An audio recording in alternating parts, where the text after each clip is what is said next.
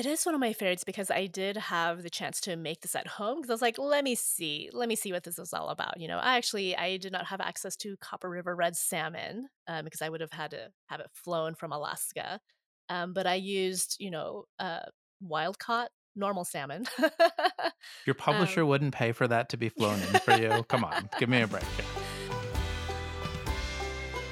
Hi, everyone. I'm Stephanie, And I'm Jeremy. and we are the authors of Where Should We Camp Next? And where should we camp next? National parks. This season, we are back with a brand new RV and brand new adventures. Join us now as we cover the best campgrounds, the best rigs, the best food, and the best gear to bring with you when you go. So pull up a chair and join us around the digital campfire. This is the RV Atlas.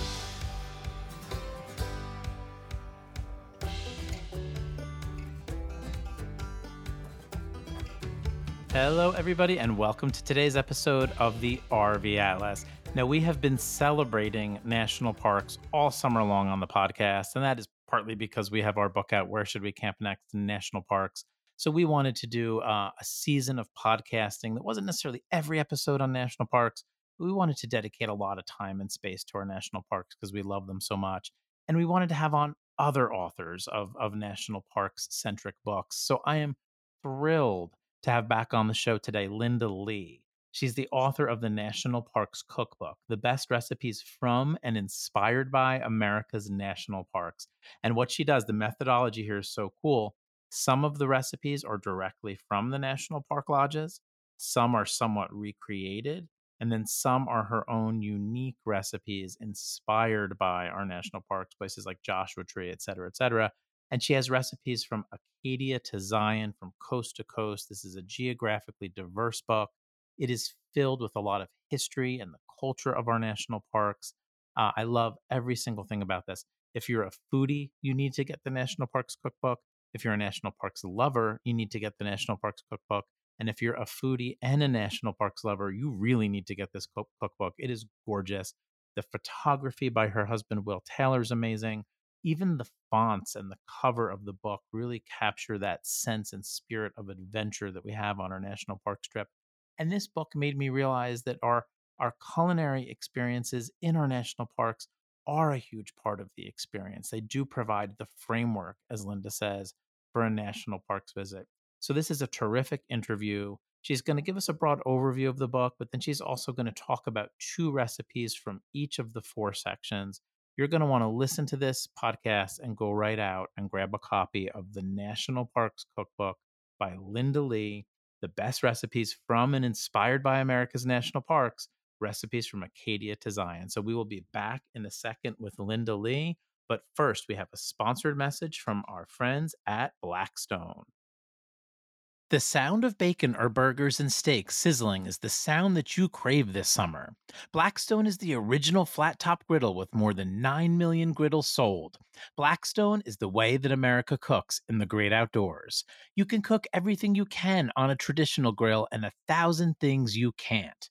Want an incredible breakfast? How about lunch or dinner? The solid steel flat top infuses the flavors. Pick the size and style that's right for your next camping trip. The 17-inch and 22-inch griddles are easy to store in your RV and still have the space to feed the hungriest army. There's even a portable Blackstone with an air fryer built in. Talk about variety. With Blackstone, you can cook anything, anytime, anywhere. They even make a portable pizza oven that you can bring camping. For outdoor cooking fun and flavor that you can't find anywhere else, go wherever griddles are sold or head on over to blackstoneproducts.com. And remember, if it's not a Blackstone, it's not a griddle. Hello, Linda Lee, and welcome back onto the RV Atlas. How is your summer going in Oregon, I think, right? yes, it is going great. But actually, I've spent most of my summer in Washington so far, camping, of course. Oh, I love the Pacific Northwest. It's one of my favorite states, Washington. So you've been camping a lot, like tent camping or RV camping, or what are you doing? RV camping. We spent the first part of July around the Seattle area, just city sightseeing with my family. But after that, we went into Olympic National Park and we spent a couple of days at Lake Crescent, and then a couple of days at Solduck Hot Springs, which is probably my favorite hot springs right now. My boys loved it there. This Olympics my favorite national park, as our listeners know, and, the boys loved that the Sol Duck Springs. The smell was a little bit strong, right? But it It was is, still it pretty is. awesome. But the variety of pools makes up for it, and my kids actually don't even really care about the hot springs, they love the big freshwater pool.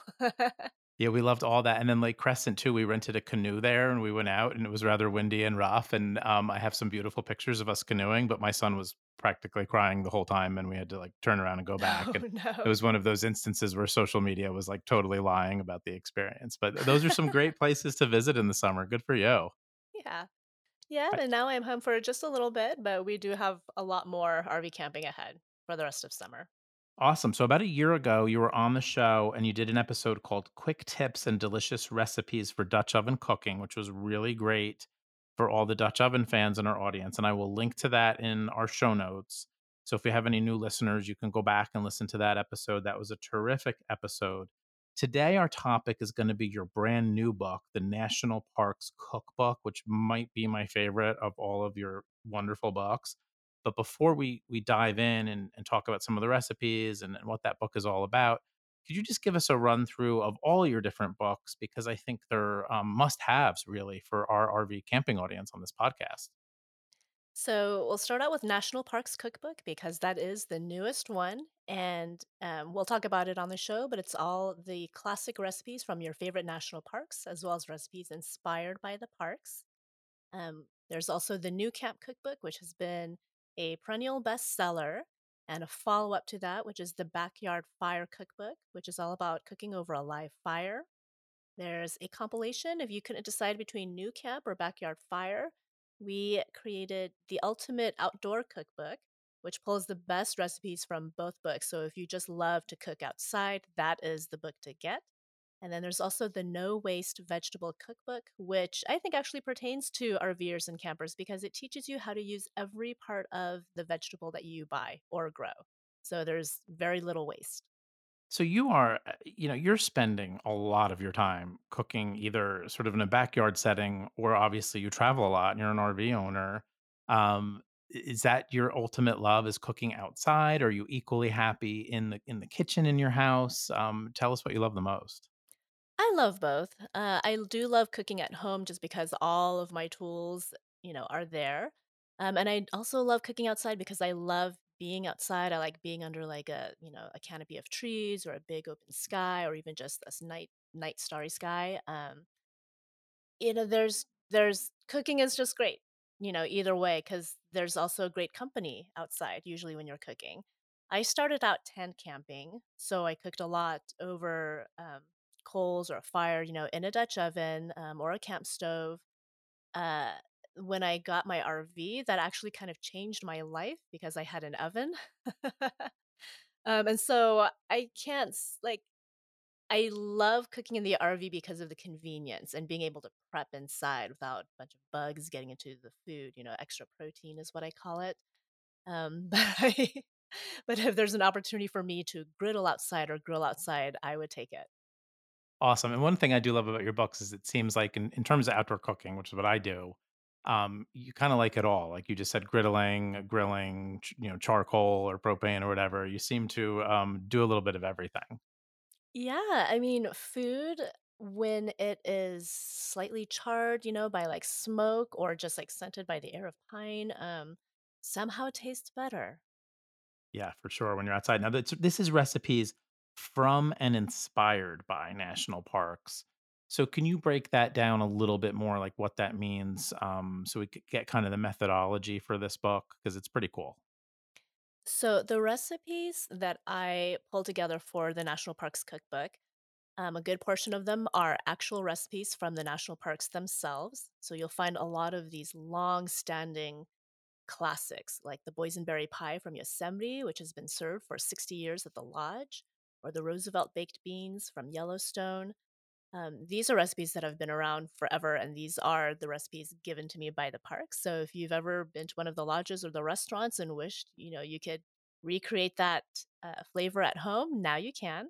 But of course, not every national park has its own lodge or dining option. And so for those parks, I created original recipes that were inspired by the region.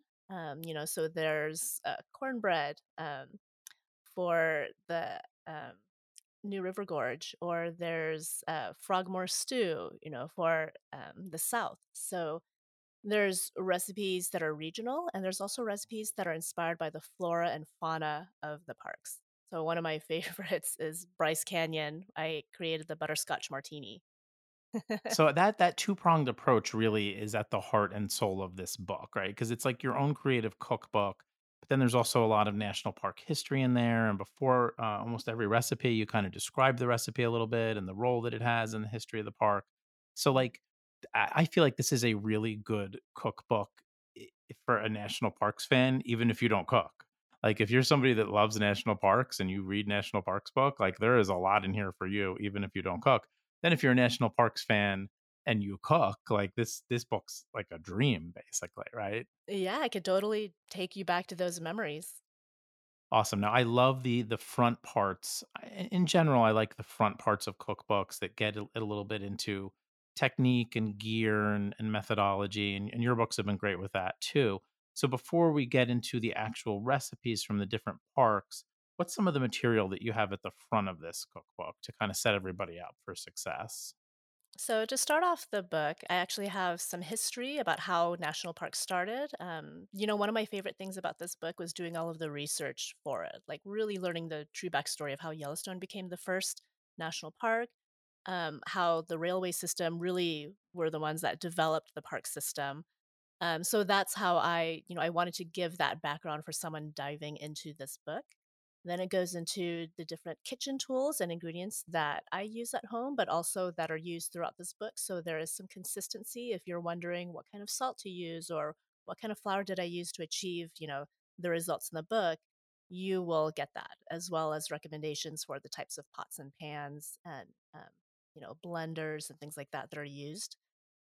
Then it goes into standards and techniques. So, when I say 1 cup flour, you'll know exactly what that 1 cup measurement is without weighing it because it's the scoop and sweep method, which I use, because some people are like, oh, do I spoon it in? Do I weigh it out? But, I give the standards and the techniques of how I do things so that you can get a similar result in your own recipe making. And was this was this book like more work than your other cookbooks in terms of there being more research, or because you were pulling some of the recipes from the parks, was it about the same? Was this a very different project for you as a cookbook author? It was a very different project, and I would say it definitely was more time consuming. Not only did it require more travel, which I'm not complaining about because I definitely loved going around to all the national parks and sampling the menus and talking to the chefs, but there was quite a bit of research involved in how recipes became established, or why they were used and why they became favorites. And I also had to work with a lot of chefs and media teams, publicity teams to get the actual recipes themselves. And so, depending on other people for that side of the project was a challenge, especially because I was writing this book in the middle of summer when I was traveling. And, summer is the busiest time for the parks.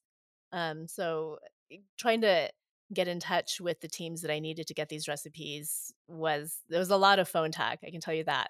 And then when they're, not as busy in the fall or winter, then they're like trying to close down and get out of there.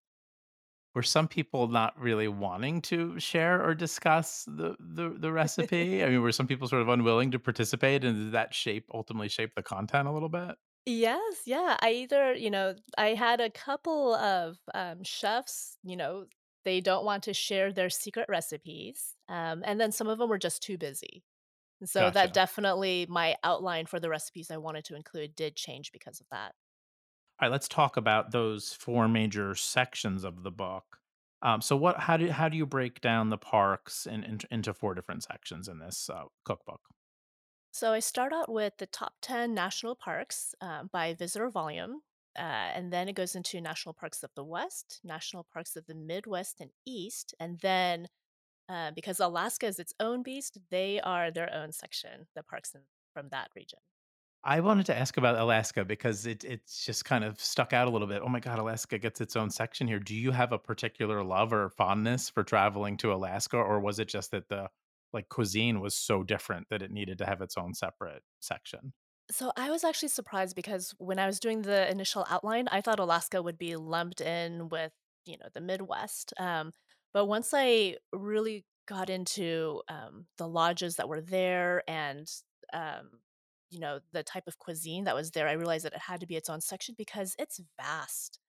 So, and it's probably, I would say it's probably my favorite section based on my interaction with the lodges and the chefs who are in Alaska, as well as the variety of food. I think the recipes are so unique because a lot of them use, ingredients that are foraged from their environment, which I thought was really special.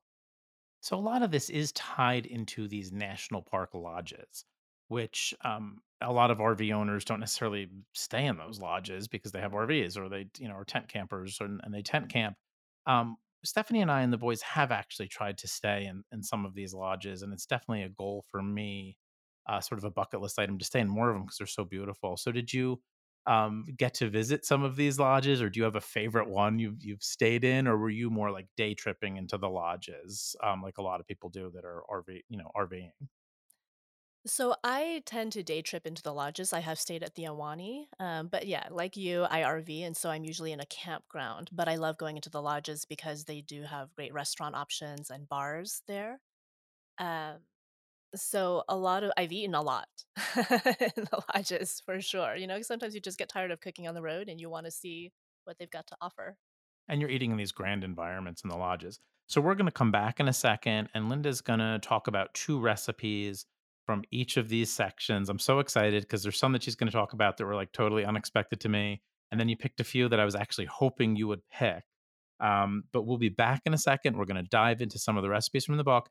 And if you really want the full recipes and you want to review them and you want to cook these things, you're going to have to go out and buy this wonderful, wonderful cookbook.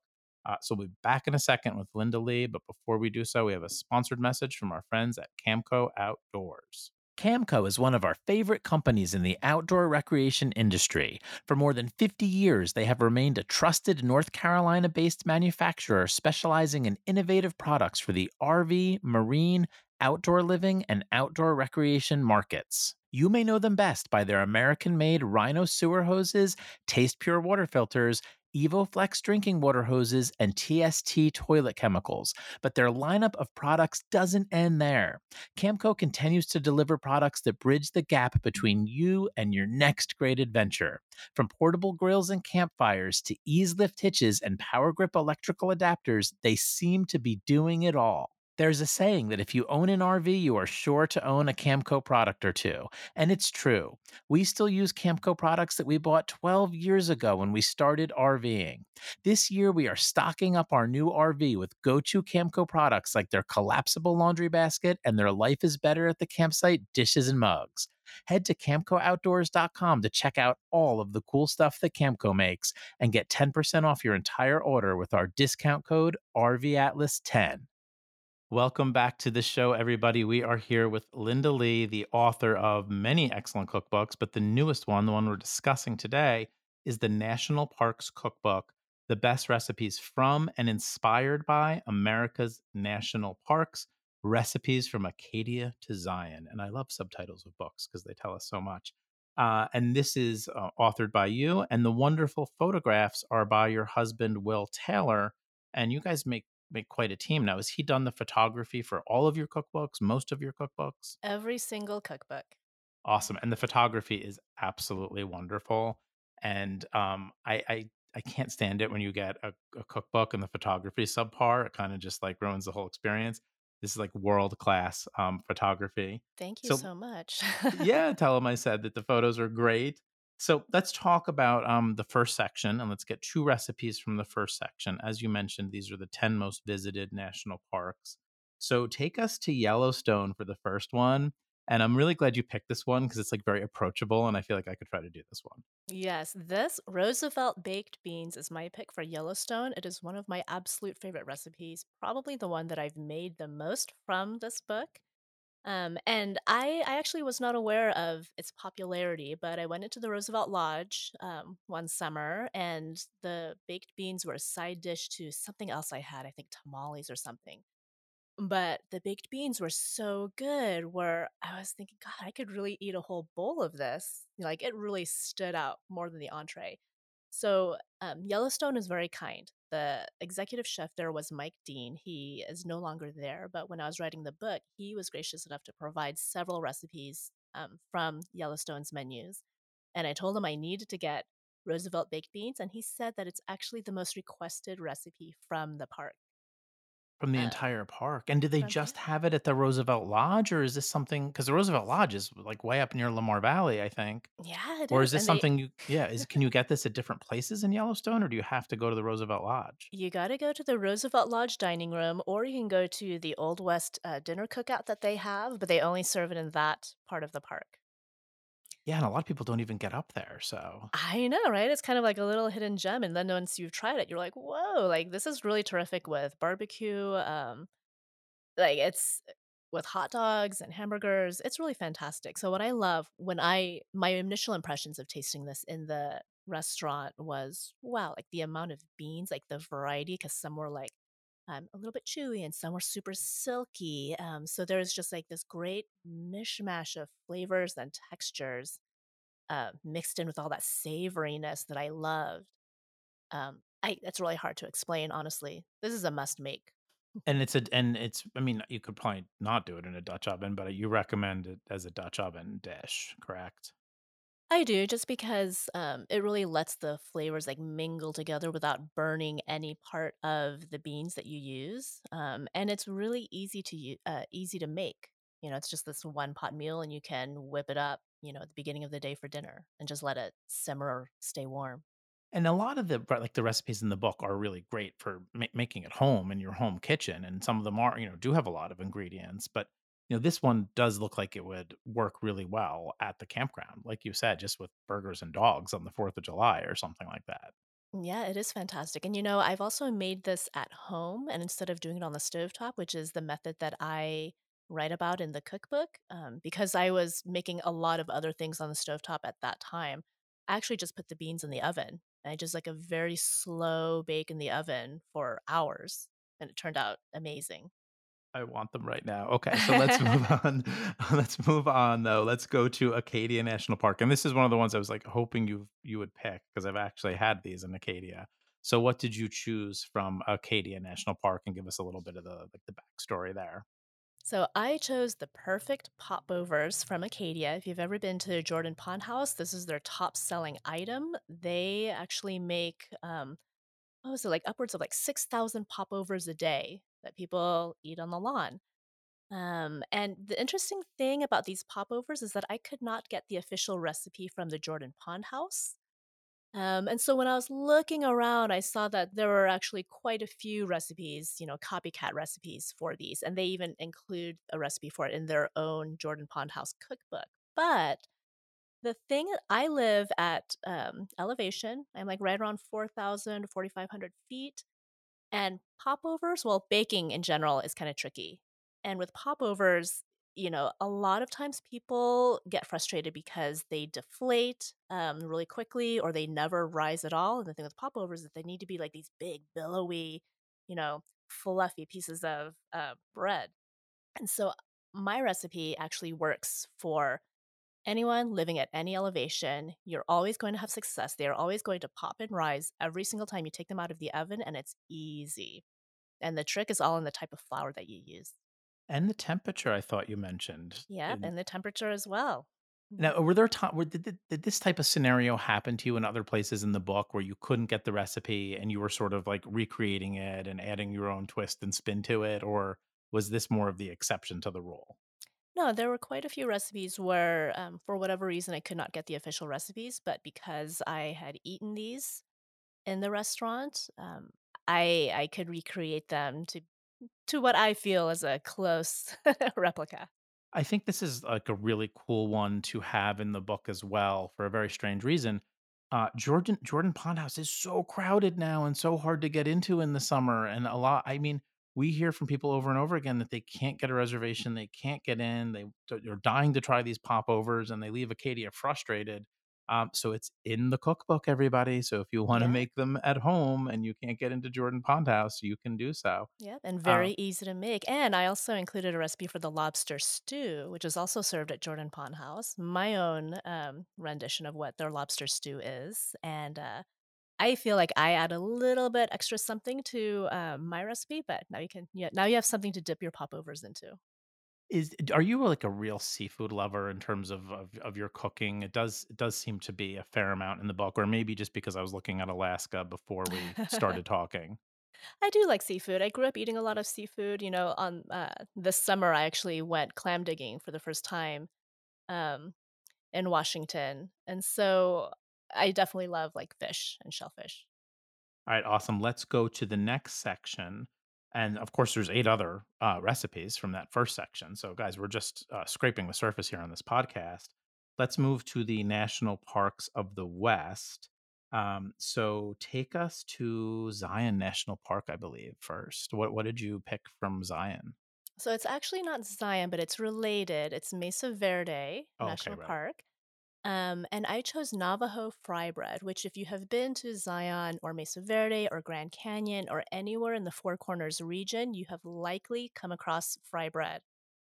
Usually at like a little roadside stand, and sometimes in one of the restaurants or snack stands. Navajo fry bread. I have a recipe for just like plain fry bread, but you can definitely dress it up. The way that I usually get it when I'm on the road is dusted with powdered sugar. Sometimes you can also do cinnamon sugar. It kind of depends on how you like it, plain, savory, or sweet. Um, but the fry bread recipe here is also used for the Navajo tacos, which I talk about on the Zion page. Because at the Zion Lodge, their Red Rock Grill, they serve a version of their Navajo tacos. And I recreated that using my own fry bread and using like a quick chili that I give a recipe for. I love the little "did you know" sidebars too, which give some of the history of the recipes or some of the cultural connections. Really nice touch throughout the cookbook. So those are great too.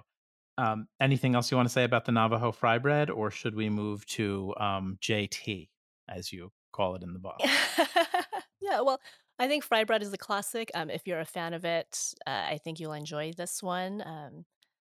And yeah, an interesting bit of history that I should mention about the fry bread is that it's typically thought of as an authentic native food, but technically or historically speaking, it wasn't like a true native food. It was something that became a native food based on necessity, and it's kind of a sad story because when they were gathered together into these reservations, they no longer could.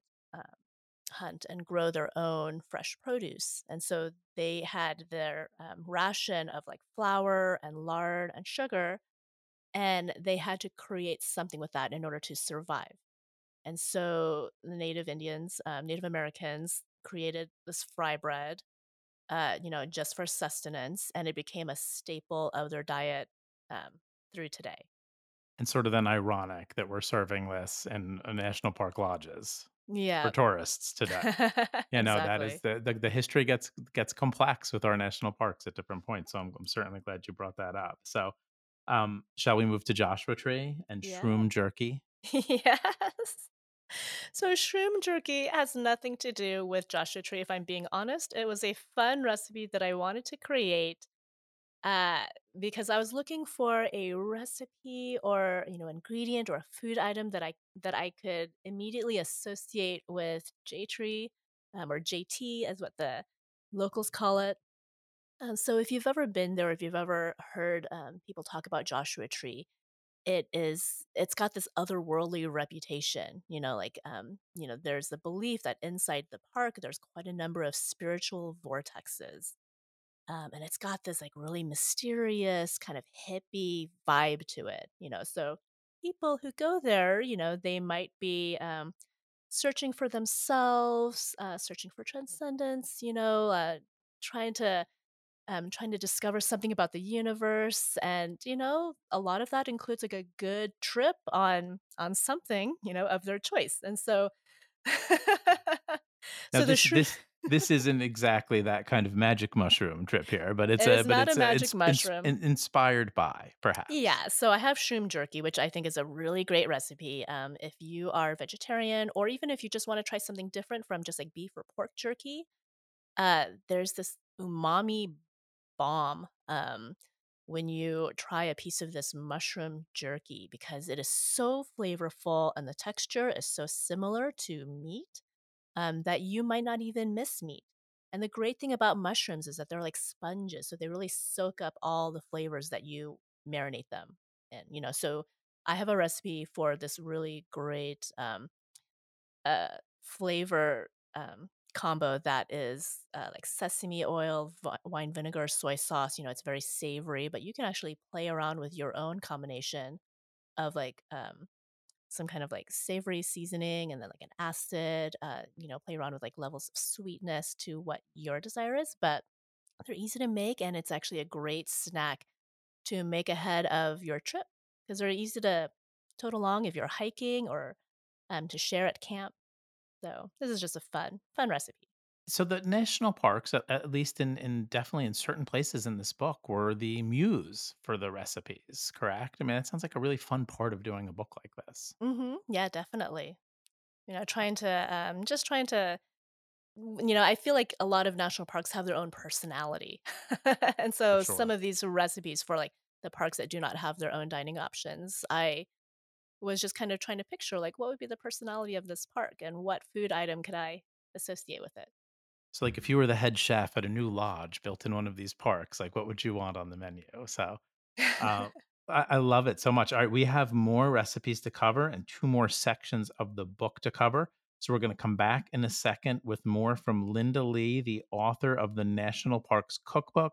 But before we do so, we have a sponsored message from our friends at Yogi Bear's Jellystone Park Camp Resorts. Our family has been staying at Jellystone Park locations for 12 years. There are more than 75 Jellystone Park locations across the United States and Canada, and each one is unique, but our kids love them all because each Jellystone Park location has fun attractions like pools, water slides, splash grounds, mini golf, laser tag, and jumping pillows. Plus, there are tons of activities all day and all night long, such as foam parties, dance parties, wagon rides, tie-dye, and movie nights. They even have themed weekends like Chocolate Lovers Weekend, Christmas in July, and Halloween weekends in the fall. Of course, we can't forget the fun of hanging out with Yogi Bear, Boo Boo, and Cindy Bear. And at Jellystone Park, you can stay in your RV or enjoy one of their awesome glamping accommodations, as many of their locations offer luxury cabins, yurts, covered wagons, and more. Make Jellystone Park a part of your family's vacation in 2023, because it's not just a campground, it's a Jellystone Park. To learn more and to book your vacation today, visit jellystonepark.com. That's jellystonepark.com. And please don't forget to tell Yogi Bear that Jeremy and Stephanie said hello. Welcome back to the show, everybody. We are here with Linda Lee, the author of the National Parks Cookbook, a brand new cookbook that is really beautiful and captures that spirit of adventure that goes along with our national parks, but in a culinary way. And now we're going to dive into two recipes from the national parks of the Midwest and the East. And I'm calling it right now, this recipe from Shenandoah National Park is the one I want the most. I want this right now after we finish this interview. I want to taste this. And your husband's picture of this is insane. It's as close as I've ever come to feeling like I could taste food from a picture. So take us to Shenandoah National Park and tell us what you got there. So if you've ever visited Shenandoah, chances are you have either ordered or you've probably seen someone order the Mile High Blackberry Ice Cream Pie. It's infamous. And when you look at it, you'll understand why, because it is this massive hunk of an ice cream pie. I mean, I can't really describe it, but it's got, you've got like a layer of blackberry ice cream on the bottom, and then it's topped, and what it's named for is this like big pillowy meringue topping, and then drizzled with a compote, and so it's crazy. Like, I don't I know if mean, anyone's ever finished it. so we stayed, ironically, we stayed at Big Meadow Lodge. And this, I think you mentioned, is it Skyland Lodge? Forgive me. Mhm. As a place to get it, which is not that far away actually. So we had blackberry ice cream, but to my great shame, I have not had the Mile High blackberry ice cream pie. Now, this might be a little bit challenging to recreate for the home cook, though. No. No, actually, I had a lot of fun making this. So to be honest, I'm not a big dessert person. But I made this pie because I knew that I had to get a picture of this recipe for the book because I felt like, oh my God, it's like, it sounds so obnoxious and awesome. And so the only difficult thing I think for a home cook is that you do have to have a little torch, like the same torch that you would use for creme brulee. And I was a little intimidated by that, but it's actually really fun to torch the meringue after you make it. And the meringue is super easy to make, and so I use for just ease of making the recipe, I recommend a pre-made graham cracker crust, so that you don't have to make your own pie crust. Then you just scoop in very hard ice cream, let that freeze, and then you just make the meringue in a mixer. You just let that go around and around, and then you scoop it on top of that ice cream layer. Now you said you're not big on desserts. I'm wondering what you think about this question here. Like, are the national park lodges not necessarily big on dessert? I mean, we've been to a bunch of these restaurants, and I certainly recall having a lot of great meals, and I see a lot of great options for entrees in this book. But is that just maybe something the national parks aren't even very good at in terms of food and the lodging? That's a good question, and I'm not really sure. What I do see a lot of are pies. I think in Oh, most restaurants that I see, there's the dessert option is usually a pie of some kind. So there's this blackberry ice cream pie here. If you go to Capitol Reef, this is not like necessarily in their lodge, but it's in their gift shop right by the orchards. They serve these little mini pies that they also serve thousands of every day. And then, Yosemite has their boysenberry pie. So I feel like pie is pretty popular, but they don't have like the kinds of desserts that you think of like when you go to a restaurant and you have like a whole selection. right, right. All right, let's go for something very different. Let's head to the US Virgin Islands. And this is one of those ones that kind of took me by surprise. What is the recipe that you have there? And was it from the park or inspired by the park? This is inspired by the park. So earlier in the beginning of the podcast, I mentioned that some of these recipes were inspired by just the region of what people eat there. And that is what this recipe is. It's fried fish and fungi with Creole sauce. It is a very common recipe that you'll find anywhere you travel throughout the Virgin Islands. It's served in homes, it's served in restaurants, and like a good staple recipe, everyone has their own way of making it. This is my version of it. I actually have made a version of this on my own before, not knowing that it is actually really popular in the Virgin Islands. What sets it apart, though, is the fungi. Um, fungi, it's spelled like fungi, but it's actually their version of polenta. And so they add okra and bell peppers to it. It actually really gives it a little extra flair than just basic polenta. And I think it makes the dish as well as the fish, like, all together, it's, like, such a great, like, heartwarming home-cooked meal. Now, there's also this recipe also makes me kind of think that there's a lot of geographical diversity in this book. I think it would be easy to just do a lot from the American West. Was that a challenge for you to really try to bring in national parks from all over the country? The challenge was that I had a page limit for Mhm. the book, and so I really had to narrow down my choices because there's so many great recipes. I only used half of what Yellowstone gave me. I wanted to include all of them. But there's also so many great regions with their own flavor profiles. So I try to include a little bit of everything, because everybody is familiar with the big parks like Yellowstone, Grand Canyon, Olympic, but also wanted to bring in these lesser known parks like the Virgin Islands or Isle Royale or Indiana Sand Dunes. So, parks that most people don't think about visiting, or they don't think about that as like a first choice for a cookbook. I definitely wanted to introduce that in this book. Awesome. I would think that some of those places even have some of the most interesting culinary options to some degree, as opposed to just the broad American West. So Mhm. let's go to Alaska. And there's just such a great Alaska section in this book. So, uh, tell us your first recipe from an Alaska national park. So the first one, this is a really unique one because I had a great chat with the owner when he provided this recipe. It is the wild caught Copper River red salmon with onion gastrique. It's quite a mouthful, but it came from the McCarthy Lodge, the Salmon and Bear restaurant inside the McCarthy Lodge. So what I found interesting is that the lodge is inside. So first of all, this is Wrangell St. Elias National Park. It is the largest national park in our system. And this recipe came from the town of McCarthy, Alaska, which in the early 1900s was actually the largest mining town in the state, but has since dwindled to a population of, I don't know, you could count them by like a dozen or 2 dozen. But what's interesting is that it is the last remaining living community inside a national park, which is like a fun little factoid. And it's only like 2 blocks. And that must inspire the cuisine to some degree, right? Well, they fly in a celebrated chef. Joshua Slaughter is the chef who cooks for them, and he's very prolific. And McCarthy Lodge is actually a foodie destination. So there are people who will specifically travel there to sample the food at this restaurant. That is And so this, cool. Are there any other, like, I mean, not to put you on the spot, but are there any other examples of that in the country? Like, I did not know that. And we've actually even talked about this national park on the podcast.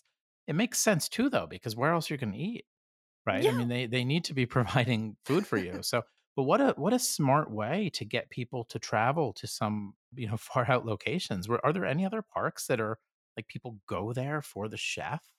not that I can think of, and if you're coming to McCarthy, Alaska for the chef, like you're dedicated and you are going to expect a fabulous meal. So what they created here at the Copper River Red Salmon, what they told me is that it's prepared in a very specific manner that makes it like, it makes it so many steps above regular salmon, I guess.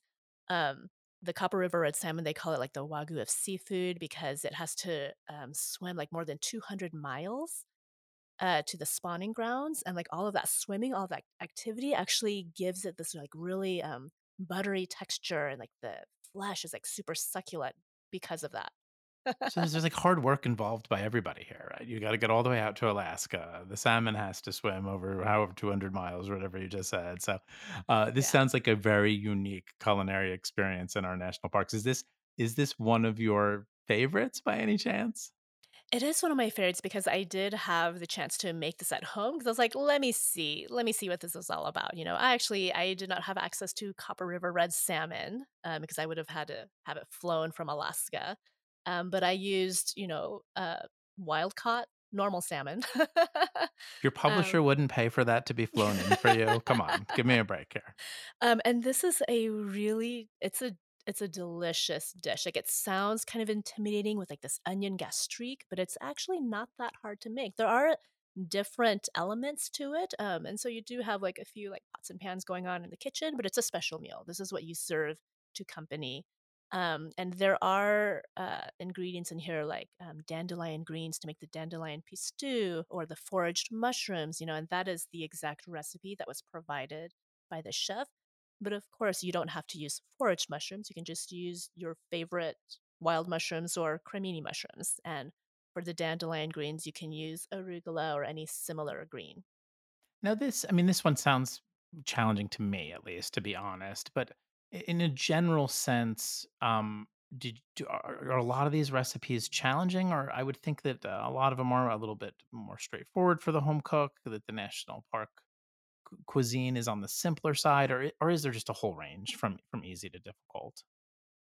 I would say that there's a whole range, but most of them would be on the side of being relatively easy to prepare. Some of them are not necessarily meals that you would make on a weeknight if you only have like 30 minutes, but they make great weekend meals that wouldn't take more than an hour, for instance. And it's So a learning experience, right? And I mean, that's one of the cool things about the book is that, I mean, like I'm looking at this recipe from Wrangell St. Elias that we're talking about right now, and half of the page is sort of the story of McCarthy Lodge. You know, it'd be so fun to go through and make these and learn about each of these parks as you go, or revisit your memories of being at these parks. And obviously, that was a major part of your intention here was to bring in the flavor of the parks, and you really did that. I'm glad you dedicated the space to do that with each of the recipes. yeah, we tried. And the thing is, like, I don't want people to feel like, oh, like this is this, very foodie gourmet recipe. Like, I'm not going to try it at home. You can take parts of it to make. You don't have to have like, this is a full meal that the chef gave, where that's like the salmon sitting on a bed of like mushrooms and potatoes, and there's like a drizzle on top of it, plus like the onions on top of that. You can just do the salmon and the onion gastrique, and serve it over a bed of rice or a salad. Did you pick Roosevelt baked beans as the first one for like a very intentional reason, sort of to say like, "Hey, this is very approachable," because it is. I mean, I was dipping through the book all morning. It's a very approachable book. Yeah, well, that because it is very approachable and easy, and also it's honestly one of my favorite recipes. I'm like a like I don't know, like I'm always teased by my family and so my friends where I love peasant style food. Despite like writing all these cookbooks, I really love like big, like filling, simple meals when I cook for myself personally. And the Roosevelt baked beans like really fit that profile. All right, awesome. We've got one more from Alaska before we wrap up the show. So, what do you got next? So this comes from Denali and from Camp Denali, which is the only wilderness lodge inside the park. They provided a recipe for beef kofta with chermoula, which is one of their most popular recipes. And what I found interesting was, I had a chance to speak with the owner at Camp Denali, and she was telling me how their lodge is situated at the end of like a 90-mile single lane dirt road. Um, and because of their distance and how remote they are, like obviously they have to fly in a lot of their ingredients. And being in Alaska, like if it's like within 3 or 500 miles of you, it's considered very local.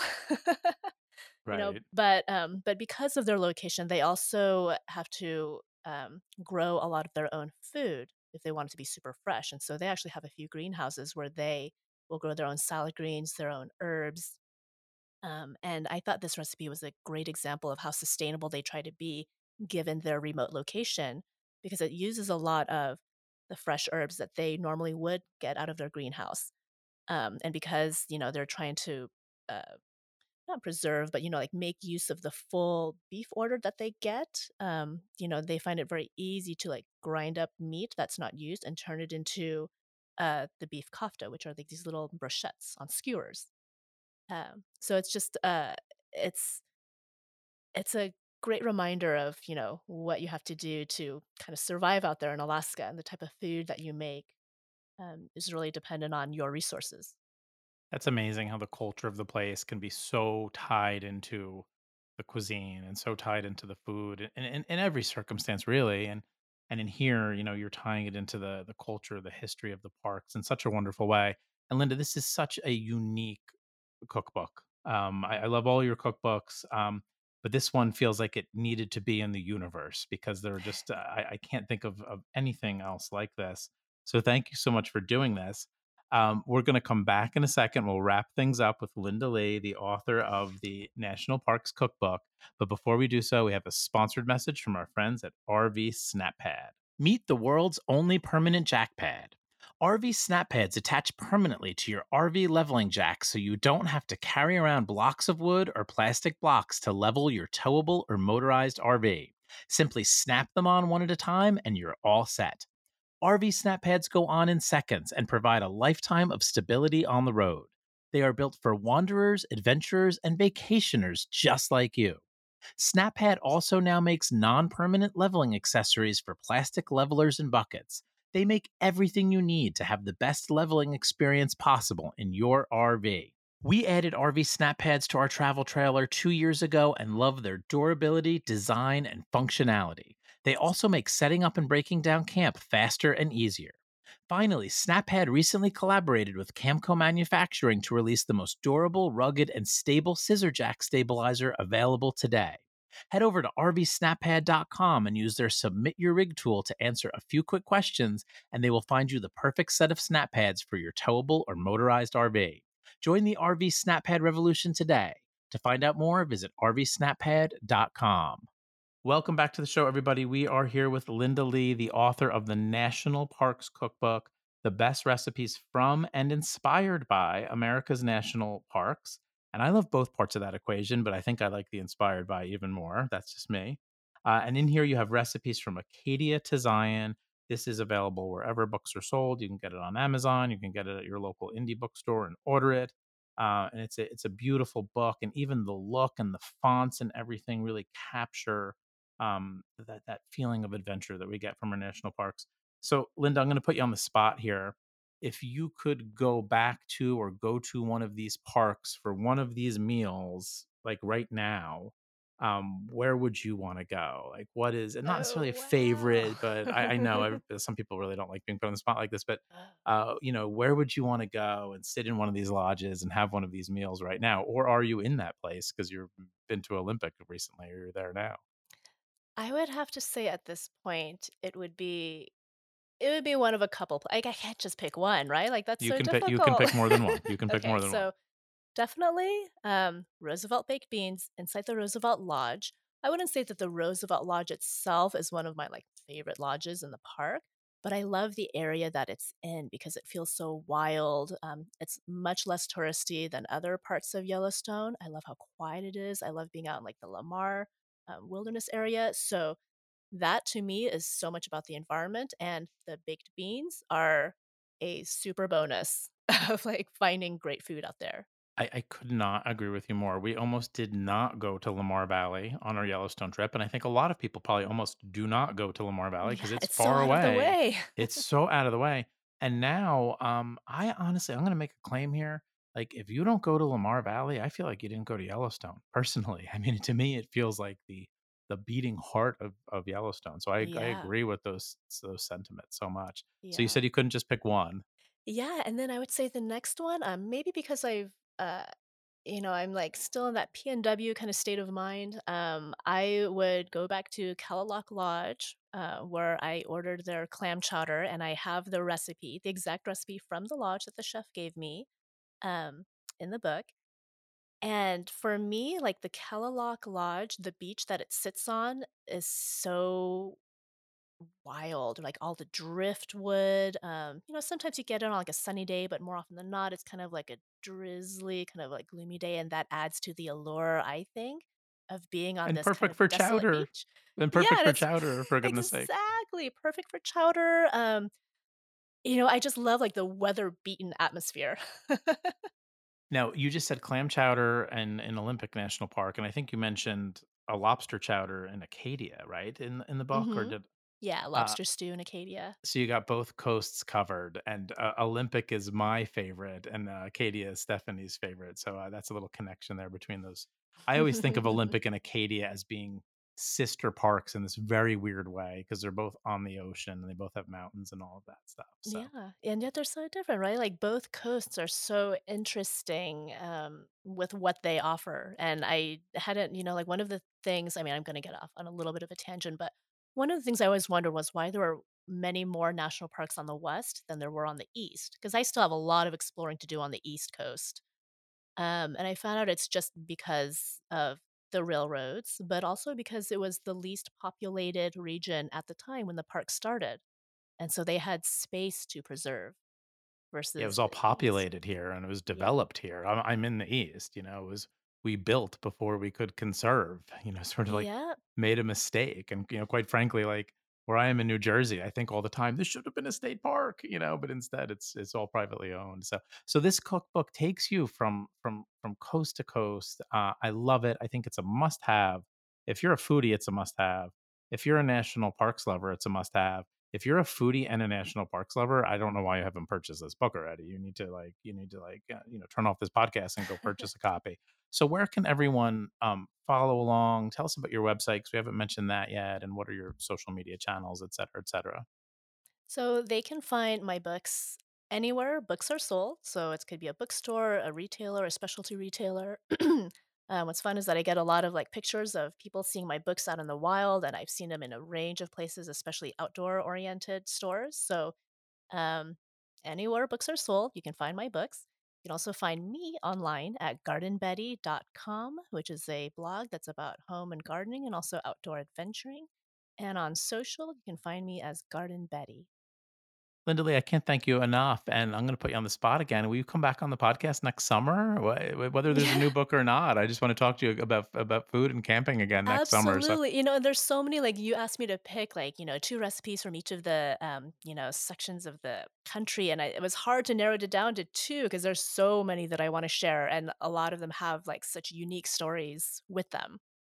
So, absolutely. So everybody go out and grab a copy of the National Parks Cookbook. And then once you do that, you're going to want to go back and buy all those other cookbooks too. I have almost all of them. I'm going to get the other ones that I don't have because I love each one. They are terrific. And thank you so much for coming back on the RV Atlas. Have a great summer. Enjoy the rest of your travels in the Pacific Northwest. thank you so much, it was my pleasure.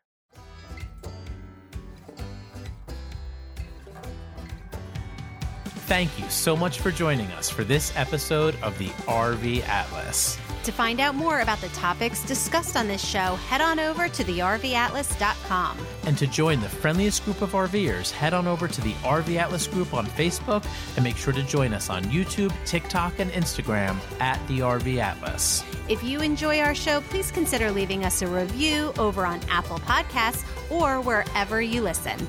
And we will see you at the campground. See you at the campground.